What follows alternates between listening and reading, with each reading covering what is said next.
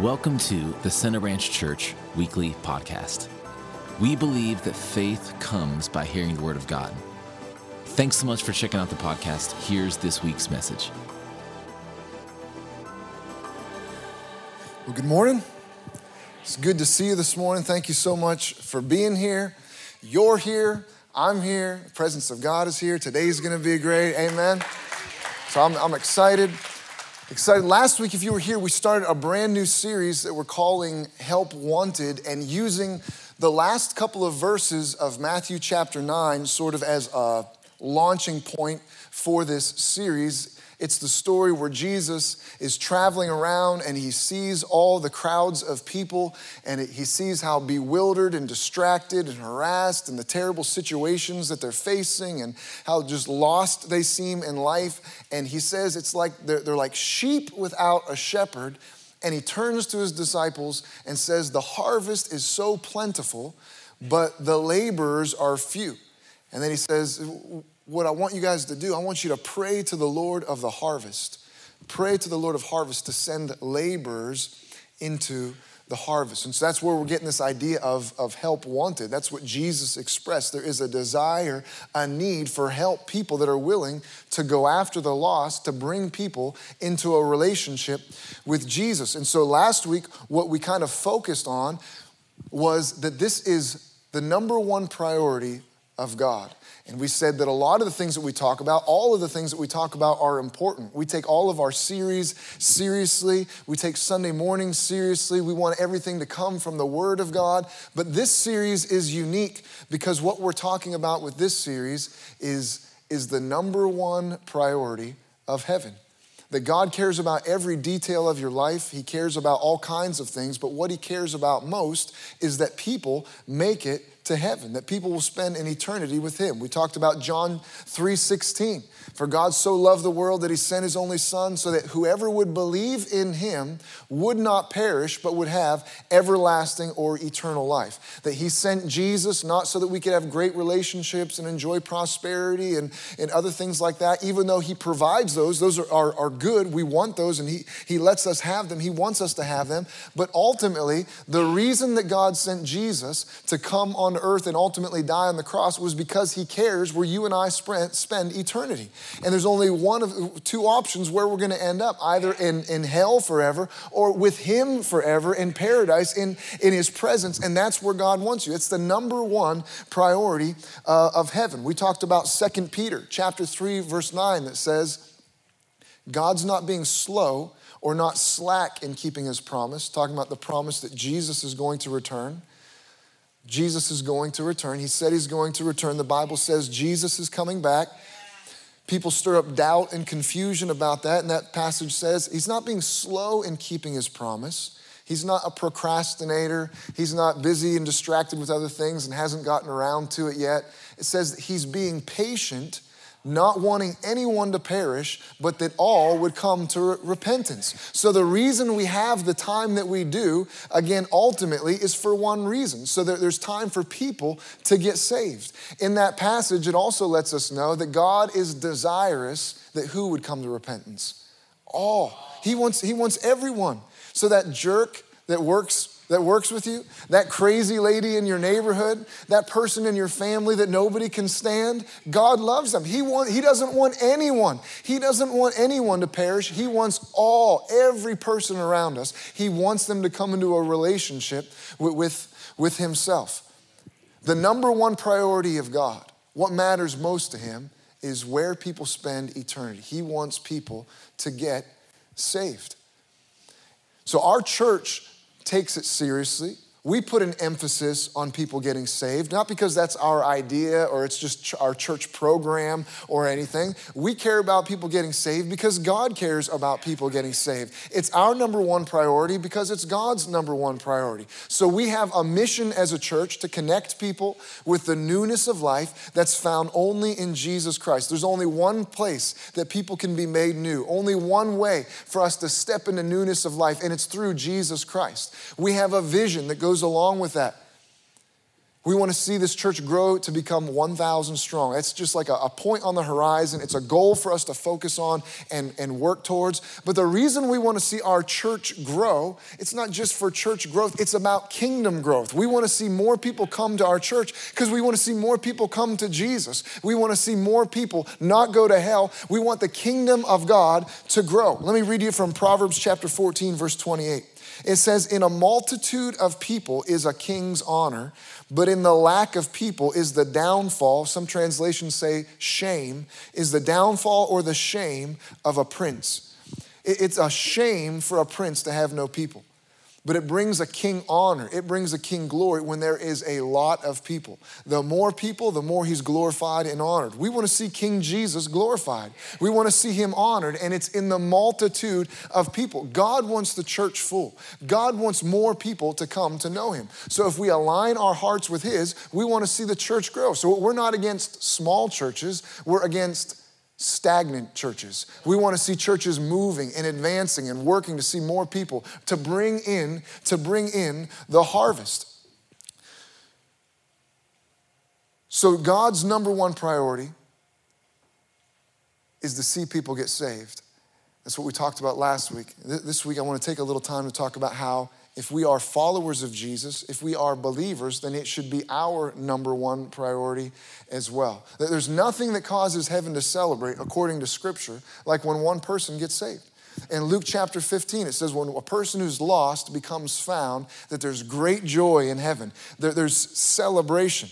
Which it's interesting, it doesn't say, of all the things that Jesus did, of the amazing things that miracles he performed while he was on earth, it doesn't say that all of heaven celebrated when a dead person was raised again. It doesn't say that heaven celebrates when a blind eye comes open, or a deaf ear comes open, or when a lame person walks again. Those are wonderful. We believe in that. We see those kinds of things happen. It's what Jesus performed. That's wonderful. But there's something special in the heart of God when someone who's lost becomes found. So as a church, more than celebrating an amazing miracle, we will celebrate those things. We do celebrate that. But even more so, when somebody who doesn't know Jesus comes into a relationship with him, there's something special and precious about that in the heart of God. All of heaven celebrates. Do you know when you gave your heart to Jesus, heaven celebrated? God celebrated you coming into relate. He was excited. His heart was filled with joy when you gave your heart to Jesus. He was excited that he gets to spend eternity with you, that he'll never have to be separated from you and you'll never have to be separated from him.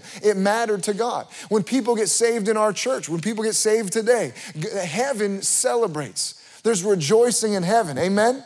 Hey, and you've got to believe that God is the leader in heaven, right? He's the one that sets the tone. So when the angels are celebrating, it's not like God is like, okay, can we just move on, sitting on his throne? That he's leading the celebration. I don't know if he's getting off his throne and dancing. I don't know if there's confetti, those little poppers. I don't know how they celebrate up there. But God is leading the celebration in heaven when people get saved. So we've got to work to align our hearts. If it matters to God that much, that heaven throws a party, every person is precious. They've got to be valuable to us. It's the number one priority of heaven, so it should be the number one priority of believers. Amen? Let's pray one more time. Father, we love you. I thank you for every person that's here today. I thank you for your presence here with us today. Father, I pray that you bless us. Bless us with eyes to see. Bless us with ears to hear, Father. Hearts that are flooded with light so we can know you more. Lord, that we'd feel your heart, that our hearts would be molded and shaped to be more like yours. Give us a spirit of revelation and understanding. God, bless us with hearts that are like good soil, that receive the word and allow it to change us, and that our lives would bring forth fruit 30, 60, 100 times what's been planted, that we would be not just hearers of the word, but we would be doers of the word. We love you. We thank you for it. In Jesus' name, amen. Amen. So some of you know this about me, that I like to hunt. Ever since I was little, I just enjoy being in the woods. There's something about hunting that is intriguing. It's fun for me, which is interesting because the other people in my family want nothing to do with hunting. My dad, hunting would be like torture to him. I've got an older brother.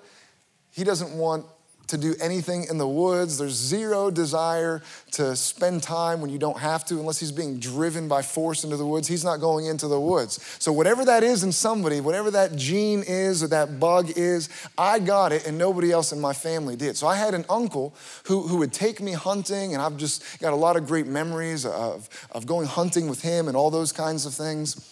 Well, this past summer, one of my daughters finally got that hunting bug. And whether she really got it or she's just being nice to me and pretending to have it, I don't know. I don't care. She's willing to go hunting, so I'm excited about that. So we've started talking about going hunting together. She didn't want to shoot a gun. They're kind of loud and scary, so we decided to get her a crossbow. So we got a crossbow. She started practicing with it. We got a little hunting blind for us to sit together in. Hunting season finally came, and this past fall, we got to spend a lot of time in the woods together hunting.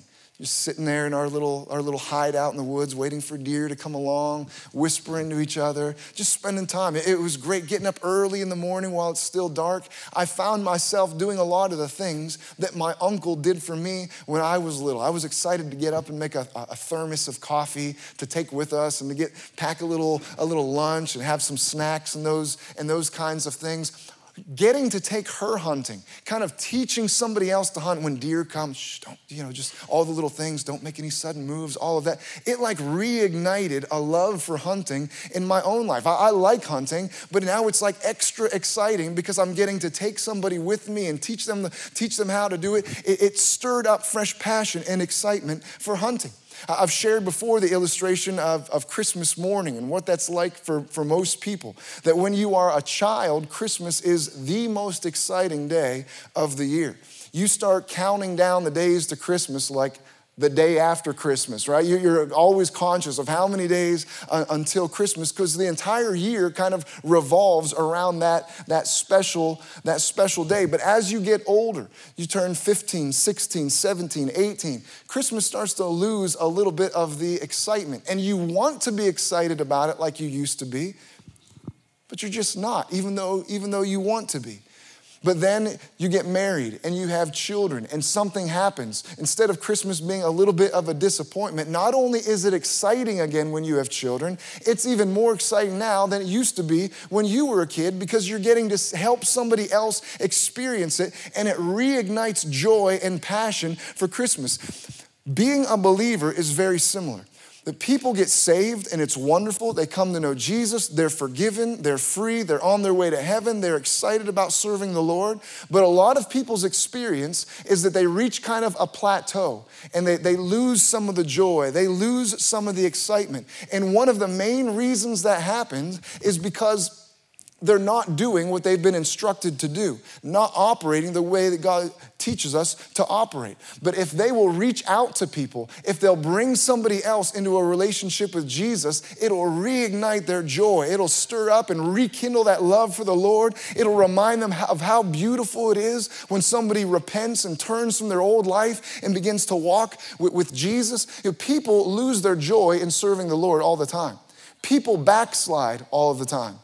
You know this, right? People will set off on fire for the Lord and things happen. One of the main reasons that people backslide or lose their zeal in serving God is because they don't find any purpose in serving the Lord.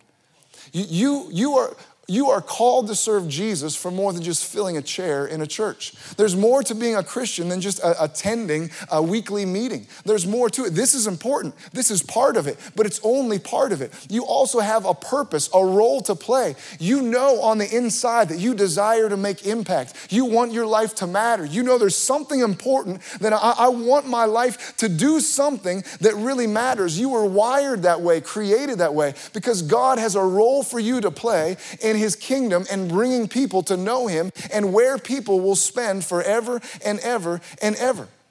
Ephesians chapter 2 verse 10 says that there were good works prepared in advance for you to do. There are things that God had in mind when He created you, things that He wanted you to do. So to serve the Lord but never engage with your purpose, it makes serving the Lord, something is missing, something is off. So people get bored because they don't latch on to their purpose, and so they don't have the joy of serving Him. Let me read you a couple of verses from Luke chapter 10. Luke chapter 10, if you have your Bible, you can turn there. Most beautifully named book of the Bible, chapter 10. Starting in verse 1, it says, "After these things, the Lord appointed 70 others also and sent them 2 by 2 before his face into every city and place where he himself was about to go. Then he said to them, 'The harvest is truly great, but the laborers are few. Therefore pray the Lord of the harvest to send out laborers into his harvest. Go your way, behold, I send you out as lambs among wolves.'" So Jesus is gathered together, not just the 12, now he's got 70, some translations say 72. He's got a larger group of people, and he's getting ready to send them out into different villages, send them out 2 by 2s to minister to people and to tell them about the kingdom. And here he says the same thing that we read last week at the end of Matthew chapter 9. The harvest is plentiful, the laborers are few. Guys, please be praying that God would send out laborers. So this is something Jesus said on more than one occasion. This is something there's constantly percolating in his heart. Man, look, people, we need laborers. We need laborers. We need people who are willing to serve. The harvest is so plentiful. The problem is people don't want to serve. This is something that he was saying frequently. This matters to Jesus, that people would be willing to serve in the kingdom of God. So he sends them out, and then he's giving them instruction in the verses that follow. We'll jump down to verse 17. Luke chapter 10, verse 17, he gives them instruction of what it's going to be like, some things that they should do and not do. And then they return. Verse 17, it says, "Then the 70 returned with joy, saying, 'Lord, even the demons are subject to us in your name.'" There's no mention of when he sends them out that they left with joy. They left in obedience. But when they return, it does let us know that they return from going out and being laborers and telling people the good news about Jesus, that when they return, they're smiling from ear to ear. Their hearts are filled with joy. There is joy for people who attach themselves to the harvest. There is a joy that comes when you bring people into newness of life. And that's what's missing in a lot of believers' life. The joy isn't there. And the Bible says the joy of the Lord is our strength. So it's important. You don't want to dry up. You don't want to wear out and get weary and bored with serving the Lord. It's important that you keep yourself full of joy. And one of the ways that we do that is by bringing people into relationship with Jesus, being willing to be sent out. They came back with joy. There is joy in bringing people into newness of life. I watched my wife give birth 4 times. Watched her go through pain, stood by as an observer with what looked to be very uncomfortable, something painful to go through. I watched her go through that. If you've been in the room when someone's being born, then you're familiar with what this experience is like. It's a very unique combination of different things. It's beautiful and horrible and wonderful and frightening and disgusting and amazing. It's all right. I'm being serious. It's all of these things. There's an intensity to it. And so after watching my wife go through this, every time the pain and all of that, her body just being taken to the brink, all of that. Do you know what happened every single time after that baby was born? And I wasn't in the delivery room with any of you, but I feel confident assuming the same thing happened. As soon as that baby was born, tears. Not tears of regret, not tears because of pain, tears of joy, instantly just tears of joy. I was crying too, both of us just weeping. I could weep right now just remembering those moments, thinking about it, how beautiful it was that someone had been born, how amazing it was. There is a special joy that comes when you see somebody be born, and there's a spiritual parallel that when you see somebody be born, there is a special measure of joy that God releases in you that so many people are lacking. So many people are going without because they haven't been faithful to do the things that God has called us to do, to go out and bring people into relationship with Jesus. So you've got a lot of believers today that are sad, that are depressed, and when they're sad, it means that they're weak and they're vulnerable. Again, the joy of the Lord is our strength because what they were made to do, they're not being fulfilled because they were made to go out and to be harvesters, but they're refusing to do it for a long list of different reasons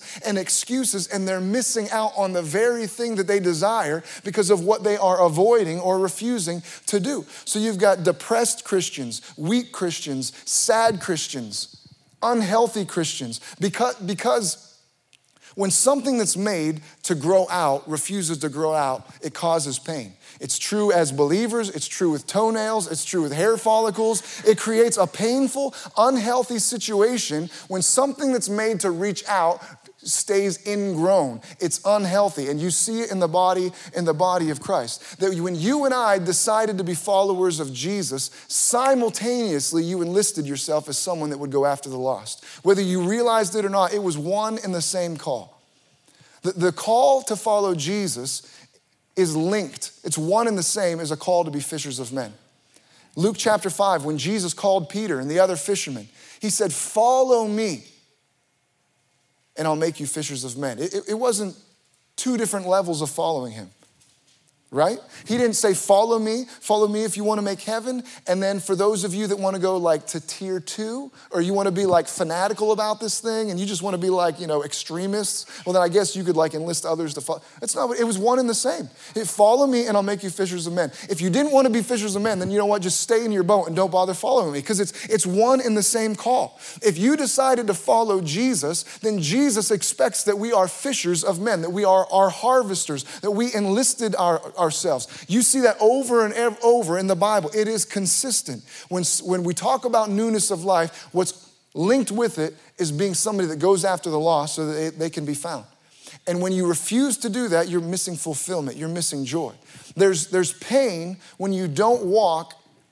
Ever do a 3-legged race and get out of sync with the person that you're strapped to? And then have a rope burn all around your ankle, or a broken ankle, or something else terrible that's happened? Because you're linked with that person, you better be going the same direction. The more synced up you can be, the less pain it's going to cause. Well, the Bible says in 1 Corinthians 6 that those who accept Jesus, those who are unified with him, we become one spirit with him.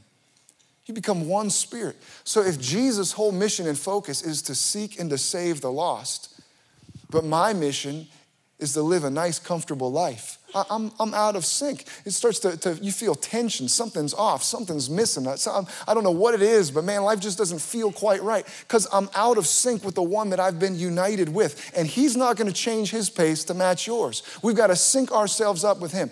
The call to be a follower of Jesus is the call to be a fisher of men. It's what Paul experienced in Acts chapter 9 when Jesus appeared to him on the road. The call to change his life, to go from Saul to Paul, to become a great apostle. He evangelized the Gentile world and still ministers to us through his letters today. The same call to follow him instead of fighting against him was the call to you're my chosen vessel to carry the good news to the Gentiles. It was one and the same. It wasn't, do you want to be a Christian? And then later on, hey, would you also like to tell people about me? It was the same call. Turn your Bibles to 2 Corinthians chapter 5. 2 Corinthians chapter 5.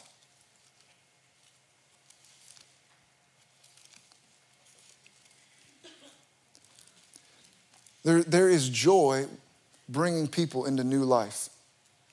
There's joy getting to participate in people being born. Again, in the natural and in the spiritual. On Sunday mornings, when people get saved, which praise the Lord, we've been seeing a lot of people get saved. We've been seeing a lot of people get saved.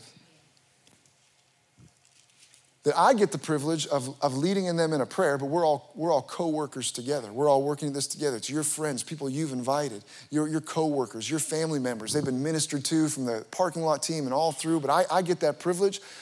I can hardly make it through that prayer without tearing up and getting emotional. And it's tears of joy. It's so beautiful. It's so wonderful. And I just get to be a participant in it.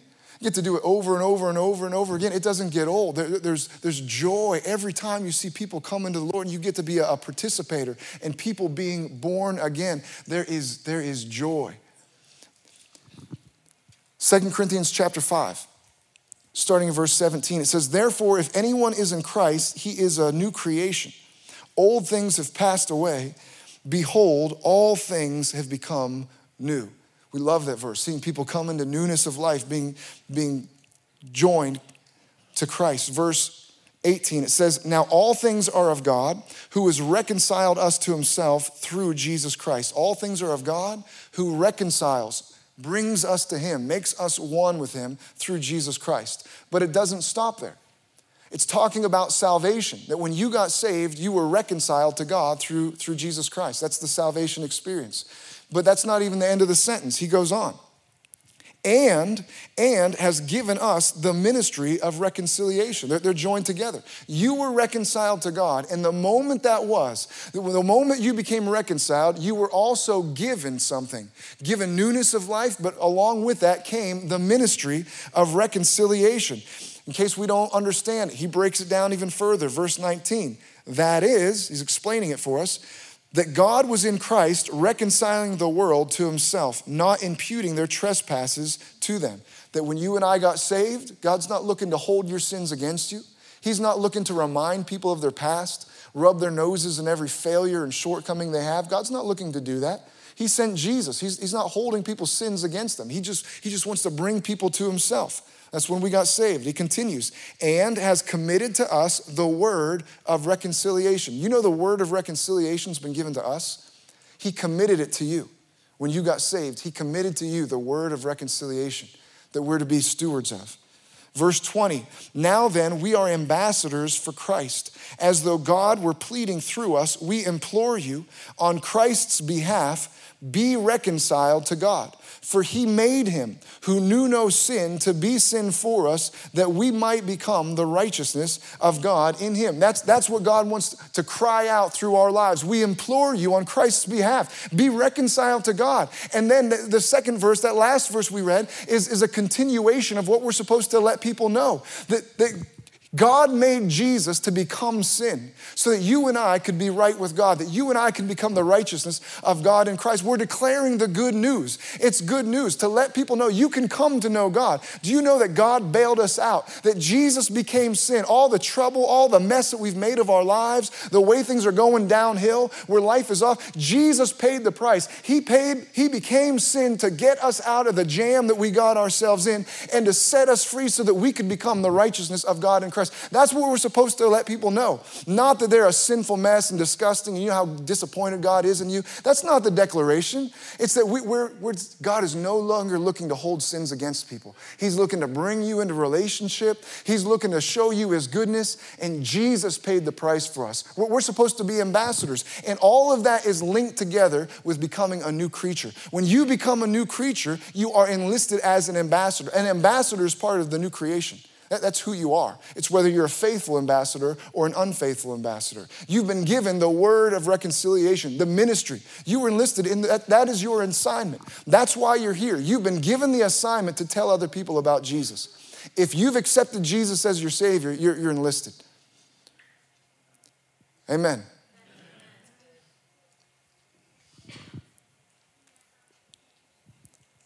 Let me read you Matthew chapter 16, starting in verse 24. Then Jesus said to his disciples, if anyone desires to come after me, let him deny himself and take up his cross and follow me. For whoever desires to save his life will lose it, but whoever loses his life for my sake will find it. For what profit is it to a man if he gains the whole world and loses his own soul?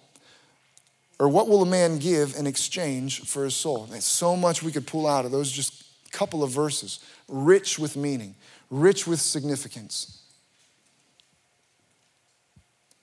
What does it profit a man to gain the whole world and lose his soul? Think about that.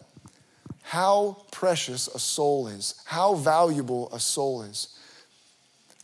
That one soul is worth more than the entire world. All of the pleasure, all of the money, all of the belongings, all of the opportunities, the entire world and all that it has to offer doesn't measure up to the value of one soul. Souls are so precious, so incredibly valuable. Your soul, the people at work, our family members' souls, more valuable than the entire world. What would it profit a man to get the whole world but then lose his soul? But what I want to focus on for just a minute is what Jesus said in verse 24. If anyone desires to come after me, let him deny himself, take up his cross, and follow me.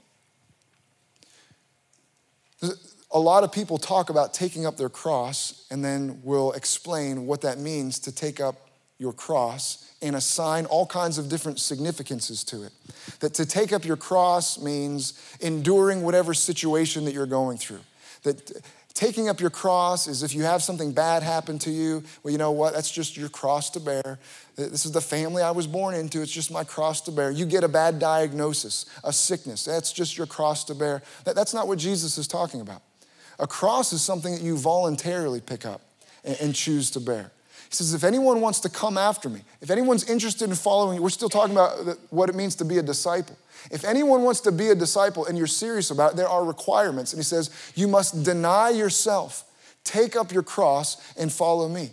So when Jesus is talking about a cross, it's something you choose voluntarily. It's something that involves death to yourself in order to better serve other people. That's what it means to take up a cross. So when people say, again, they assign their cross all kinds of things. Well, you know, I'm a dad, I've got a family. It's just kind of my cross to bear, taking care of these kids. Or I'm a spouse, I've got a husband, I've got a wife. You know, she's my cross to bear. You know, he's just kind of my cross to bear. All kinds of different things like that, right? No, a cross, what Jesus is talking about, when you die to yourself in order to serve someone else. So my children can be my cross to bear if I don't just consider them my cross to bear, but if I want to be a godly father and die to myself to serve them better. My wife can be my cross to bear if I don't look at it as just a burden for suffering, but it's where I want to die to myself in order to serve her and love her like Christ loves the church and laid himself down for. Now that's what we're getting more in line with what Jesus is talking about. You've got to take up your cross and serve and follow him.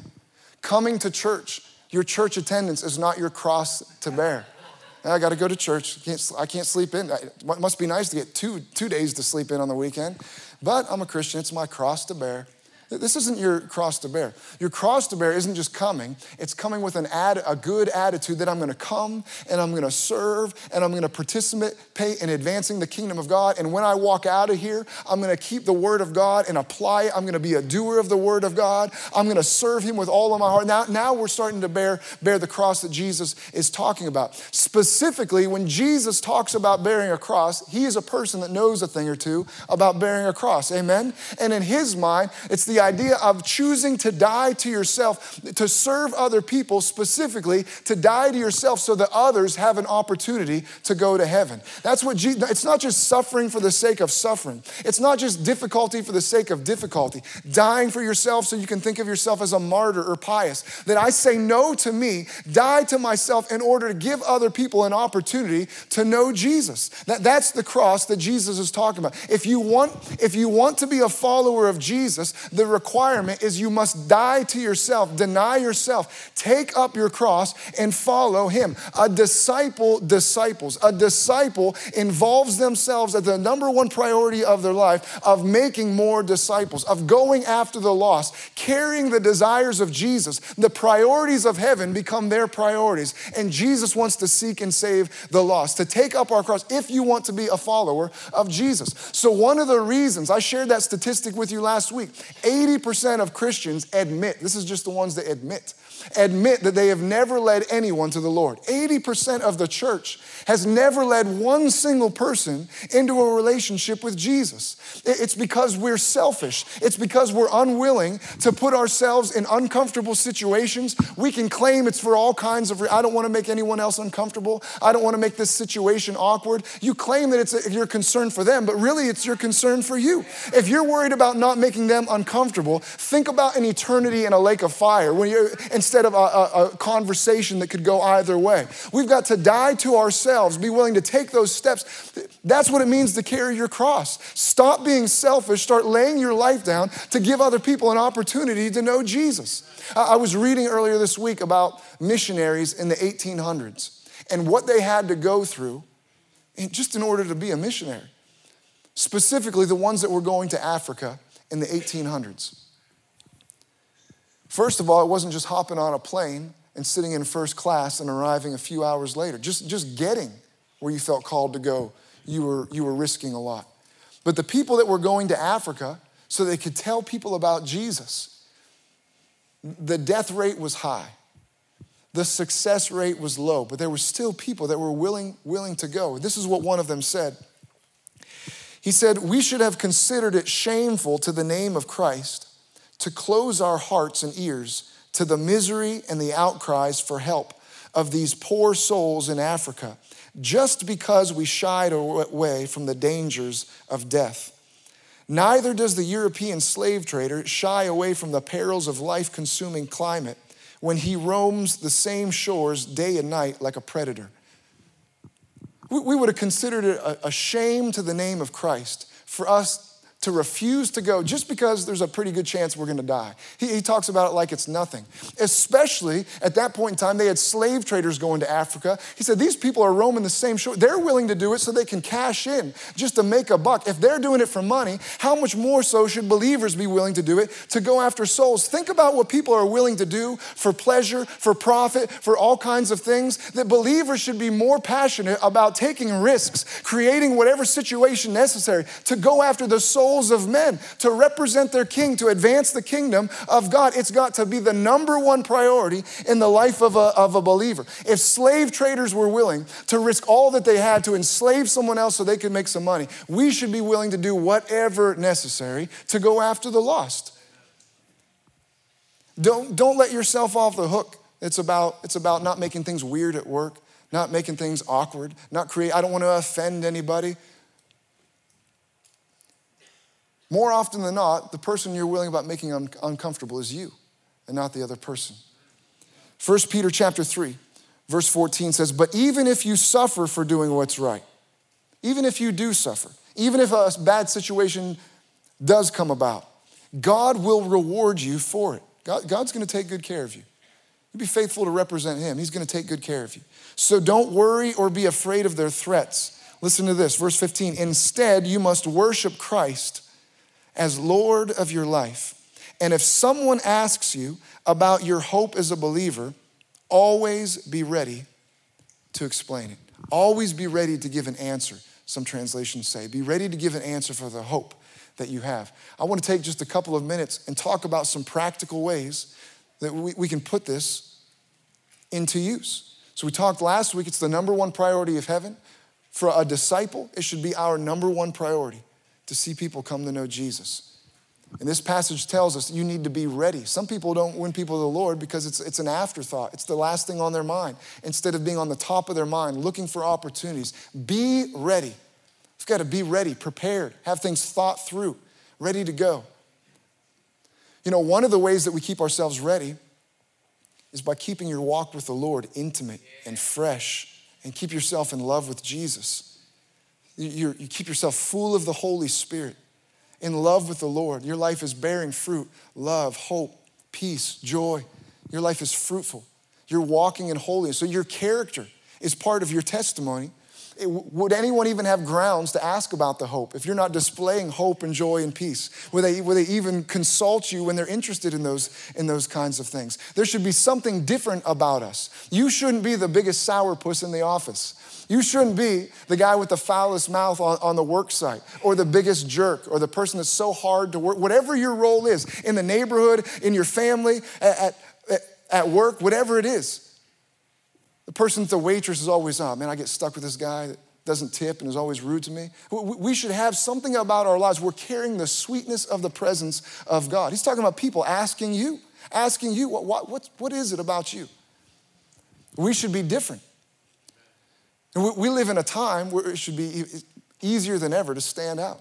All the crazy stuff going on in the world today, that people would ask, well, why aren't you afraid? Why aren't you worried? Why aren't you anxious? Why aren't you afraid of the coronavirus? Everyone else is freaking out, wearing 15 masks. How come you aren't? What's different about you? Well, I'll tell you why I'm not afraid. Why aren't you afraid of what's going on in Europe? Why aren't you afraid of the Russians or whatever thing is coming next? Because there will be something next that everyone gets worked up about. We've got to be ready to give an answer of why we're not being affected the way that everyone else is. I'll tell you why I'm not worried about it. I know this whole thing's temporary. And I'm living for eternity. You ever give any thought to where you're going to end up in eternity when this is all over? Just you've got to put it in your own words, but think through how you're going to respond, living a life. So one aspect of being ready is keeping your walk with the Lord fresh and real and in love with Jesus, keeping yourself full of the Holy Spirit. Be ready. Another way we can be ready, When you ask people how they're doing, I'm always amazed at how quick people are to share with you every bad thing that's going on in their life. Hey, how's it going? Just waiting in line next to somebody. Hey, my wife just left me. Oh, okay. Have you ever had that experience? People will start to just tell you all kinds of things. It might not be that extreme. It might be, well, my allergy, my sinuses are so infected. Just like, you weren't really asking. Yeah, but they're telling you anyway. Those are opportunities, right? How are you doing? Man, I am so stressed right now. How are you? Not stressed? I'd love for you to have my peace. I'd love for you to have the same joy. I'm just looking for opportunities, right? I'd love for you to have what I, again, you've got to put it in your own words, but how will you respond? You've got to be ready for those opportunities, to sow seeds, to bring people into the kingdom of God. Another way we can be evangelistic is cultivating friendships, cultivate relationships. Be strategic, build relationships with people. I heard somebody say that you should find the 1% with people that you agree on, the 1% you have in common, and give it 100% of your focus. Give that 100% of your effort. Find reasons to connect with people and begin to build relationship. Too often in the church, we find the 1% that we disagree with, and we make that the focus of conversations, trying to get people in 100% alignment with us. Don't worry about that. Just try to build common ground. We want to bring them ultimately into the kingdom of God. Build relationship. Use relationship evangelism. Who are the people that you're around anyway? Instead of just keeping your nose down at work, what can you have in common? Oh, you like to garden? I had an aunt that had a great big garden. Find something. Find some way to connect. Sports, hobbies. It doesn't have to be, oh, you don't like Trump, huh? Well, let me tell you, don't look for reasons to divide yourself from them. Build common ground. And I know some people think that that's shallow. Oh, just building relationship with people so that you can bring them into the kingdom of God. Isn't that kind of an artificial relationship? I don't know. What are the reasons you build relationships otherwise? Why else do you build relationships with people? So you can have somebody to shop with? Why else do you cultivate relationships? So you can have a buddy to watch football with? Having a concern for their soul, that's the artificial reason? That's the shallow reason to build a relationship? To me, it seems like maybe the most pure, beautiful reason that you care about their soul. I care where you spend eternity. So I'm building this whole thing about your aunt's garden or whatever it happens to be. I don't really care about that. I care about you. And so that's why I'm building a bridge here to build connect. Yes, my goal is to bring you into the kingdom of God, but trust me, if I succeed, you will thank me. You'll thank me. It's not an artificial or shallow reason to try to connect with people. It is the deepest, most meaningful reason to build relationship. Use the relationships. Find reasons and ways to connect with people, but you've got to be ready. You've got to think it through. Have a strategy. Pay attention to what those people are into, what they like to talk about, how they spend their time. Where can you find an angle to work to begin to build relationship? Use relationship evangelism. Tell people your testimony. Talk about how good God is. Again, we're talking about strategies. Look for opportunities to share your testimony. It might be how you came to know Jesus, but that's not the only testimony you have. Every time God does something in your life, make that a testimony, right? You should be sharing testimonies all the time. Can I just tell you how good God is? Let me tell you what happened with my kids the other day. Now, I've got this friend from church. I'm just so blessed with great friends. Those are testimonies. It's the goodness of God that you're encountering, that you're experiencing. Talk about it. The Bible says it's the goodness of God that brings men to repentance. So talk about how good God is. Express it to people. Share your testimonies. Another way, we talked about this some last week, find ways to serve people. Find ways to serve. I had someone this past week come and ask me, they said, I've got someone in my life who knows where I stand. They know I'm a Christian. They know I'm always trying to get them into church. They want nothing to do with it. If I'm around them, they say, yeah, I know what you want. And this person, they said they're going off the deep end. They're involved in all kinds of other things. They need Jesus. But they've already heard it all. They know that that's what I want them to do. What should I do? I said, find ways to serve them. They already know where you stand. Your interaction with them isn't just an attempt to get them to church. Just find ways to serve. Find ways to express the love of God. We talked about that last week. People aren't just problems to be fixed. They're not issues to be dealt with. We've got to see them as valuable and that we would serve them. And when you begin to serve people and show that they have value, the person's going to start to want to be around. People don't say no to love. People don't say no when they actually begin to taste the goodness of God. Find ways. I don't know what it is in that situation or situations you're facing. Maybe it's being the volunteer babysitter for their kids.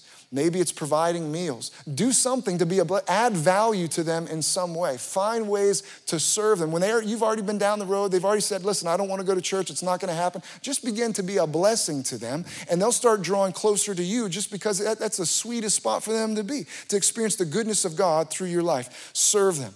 Another way we can evangelize is invite people to come with you to church. You see it happen in the Bible all the time. Read through John chapter 1, John chapter 4. When people invite someone else, come and see a man who told me everything I ever did. Where you invite people to a place where they're going to have an opportunity to accept Jesus. That's evangelism. Invite people to church. Find ways to strategize about getting them here because you know they're going to have an opportunity to accept Jesus. When they come, serve as a host. Don't just get them in the door and say, all right, you've done your job. Thank God you got them here. You're doing well. Stay with them. Help them get ingrained in the body of Christ. If they respond to the altar call, come with them. Go to the newcomers class. Go to the new believers class with them. Escort them through. Help them get plugged into the body of Christ. Just continue to serve them and build that relationship. Keep that relationship. So inviting as a form of evangelism. But we need to be careful when we're telling people about Jesus that we are emphasizing the goodness of God, the kindness of God. Again, Romans 2:4, it's the goodness of God that brings men to repentance. So when you're concerned about, I don't know what I would say, I'm not sure, if I did tell somebody about Jesus, what that would look like, tell them about how good he is. Tell them about the reality of how God loves us so much, he sent Jesus to pay the price, to bail us out of our problems, to bail us out of an eternity separated from God. Just talk about the goodness of God. Don't be worried about condemning people and pointing out their flaws and how desperately they need Jesus. You know you're a disgusting sinner on the highway to hell. You can avoid all that and talk about the goodness of God. Listen to what it says in Luke chapter 8, verse 1. It says, now it came to pass afterward that he went, talking about Jesus, he went through every city and village, preaching and bringing the glad tidings of the kingdom of God, and the 12 were with him. I figured Jesus is probably a pretty good model. And what do we say to people? It says that Jesus went around, he was preaching. What was he preaching? He was telling people the glad tidings of the kingdom of God, the good news, the glad tidings, how much God loves us, how much God wants relationship with us, how God wants to set us free, how God wants us to be filled with joy and hope and peace. People will resist when we're heavy-handed. You don't resist love when you know that it's genuine. You don't resist when people genuinely care for you. The gospel is good news, not condemnation, not heavy-handedness, not religious proclamations. It's good news. Amen? Here's where I want to take things as we close. I'm very thankful for everything that God has done in our church. God has taken us so far. He's been so good to us. He's done some things that 5 years ago, 10 years ago, 20 years ago, we would have thought it could never happen. It would be impossible. He's turned situations around. God's been good to us. I'm so thankful for where we are right now. But I'm also not content. I'm not content where we are. I'm thankful. Believe me, I'm thankful. But I'm not content because I know that there's more. I know that there's deeper. I know that there's further. I'm hungry for a move of God, a genuine, a real move of God, the Spirit of God having his way. I'm thankful for this. This is good. But how many know that there's more than this? A real move of God where a region is shaken by the power of God, shaken by the presence of God. We've got to have a hunger, a desire, not be content in a way that causes us to stagnate with just because we've experienced some of the goodness of God. It should make us hungry for more. I want more of what God has for us. I want a move of God. I desire a move of God. And here's what I know, a precursor throughout history in the Word of God, a precursor to revival, a precursor to moves of God, is repentance.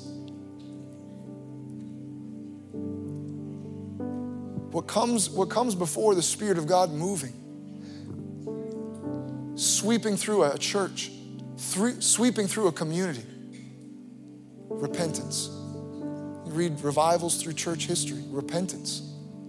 It's one of the main precursors. On the day of Pentecost, Holy Spirit falls, Peter preaches, people respond. What must we do? What do we need to do? Tell us. We're ready to respond. Repent. Repent. Be baptized in the name of the Lord Jesus, and you'll be filled with the Holy Spirit. What prepared the way for the Spirit of God to move in these people's lives? Repentance. Even in the life of Jesus,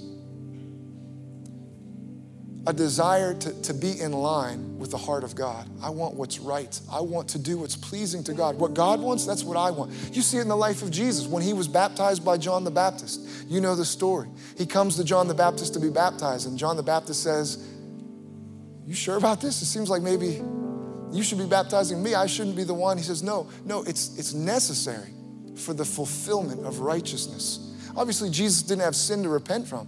But he said, no, I want to make sure I'm keeping in line with what God wants. If God wants it, I'm going to do what is most pleasing to him. That was his heart and his attitude. So he's baptized. What happens immediately after he does what he said was necessary for the fulfillment of righteousness? The Spirit of God descends on him in bodily form. God begins to speak in such an audible, clear way. That sounds like revival. God speaking, the Spirit moving. What came before it? Lord, whatever you want, that's what I want. I'll do whatever you want me to do. Repentance. Repentance is a precursor, a hunger for righteousness. It's a precursor to revival. Now, the last thing Jesus said before he ascended into heaven, you've got to figure it was important. Last words matter. What people say right before they leave the scene, right before I leave my kids home alone, I'm saying something important. Hey, you guys be nice to each other. Don't be mean, be good, right? I'm giving like all the last instructions of what really matters to me. Don't break my stuff, right? The stuff that's really important before I go. Last words matter. Of all the things Jesus could have said right before he ascends and returns to the Father, he didn't say, all right guys, one last thing, no abortions. No abortions. That's important. We know that breaks the heart of God. That's not what he chose to say. He didn't say don't murder people. He didn't say no sleeping around. One last thing, no sleeping around. He didn't say don't look at porn, don't do drugs. That's all sin, right? Those are all valid things he could have said. It would have been important. But of all the instructions he gave, he said, go and evangelize, go and make disciples. Here's the last command, the last instruction. And that instruction is maybe the most disobeyed instruction in the church. Now, if we were all caught up in those other things, we would see the need for repentance. Man, we're all addicted to drugs. We're all a bunch of perverts or whatever. We would know, obviously, we need to repent of those things. But we've dulled ourselves to thinking, disobeying the last thing Jesus told us to do. One of the most important instructions he ever gave, that we can walk in disobedience to that and it not matter. A precursor to a move of God is repentance. And here in just a couple of moments, I want to take some time this morning to repent as individuals, to repent as a church. Say, Father, where I've made my life what I desire, my number one priority, that seeking and saving the lost, your kingdom has come number 2, number 10, number 20. Maybe it's not even on the list at all. God, I repent. Father, I realize today I've been missing it. My whole life is out of alignment. My whole life is out of joint because I don't have the first things first. God, that I'm not going after the lost. I've failed to go and make disciples. That we would repent. If we want to honor God, if you want to honor anybody, one of the things that you do is you bring them something that they like. A while back, one time, some people slipped into my office, wrote a note, and laid out a spread, a big platter of pickles in my office. They did it as a joke, being funny. They were pretending to do something nice, but they knew that it was funny. They know I didn't like them. But if you want to honor somebody, you bring them something they like, not something they dislike. You bring up something that they like. If you really want to honor someone, you find out what is most precious to them.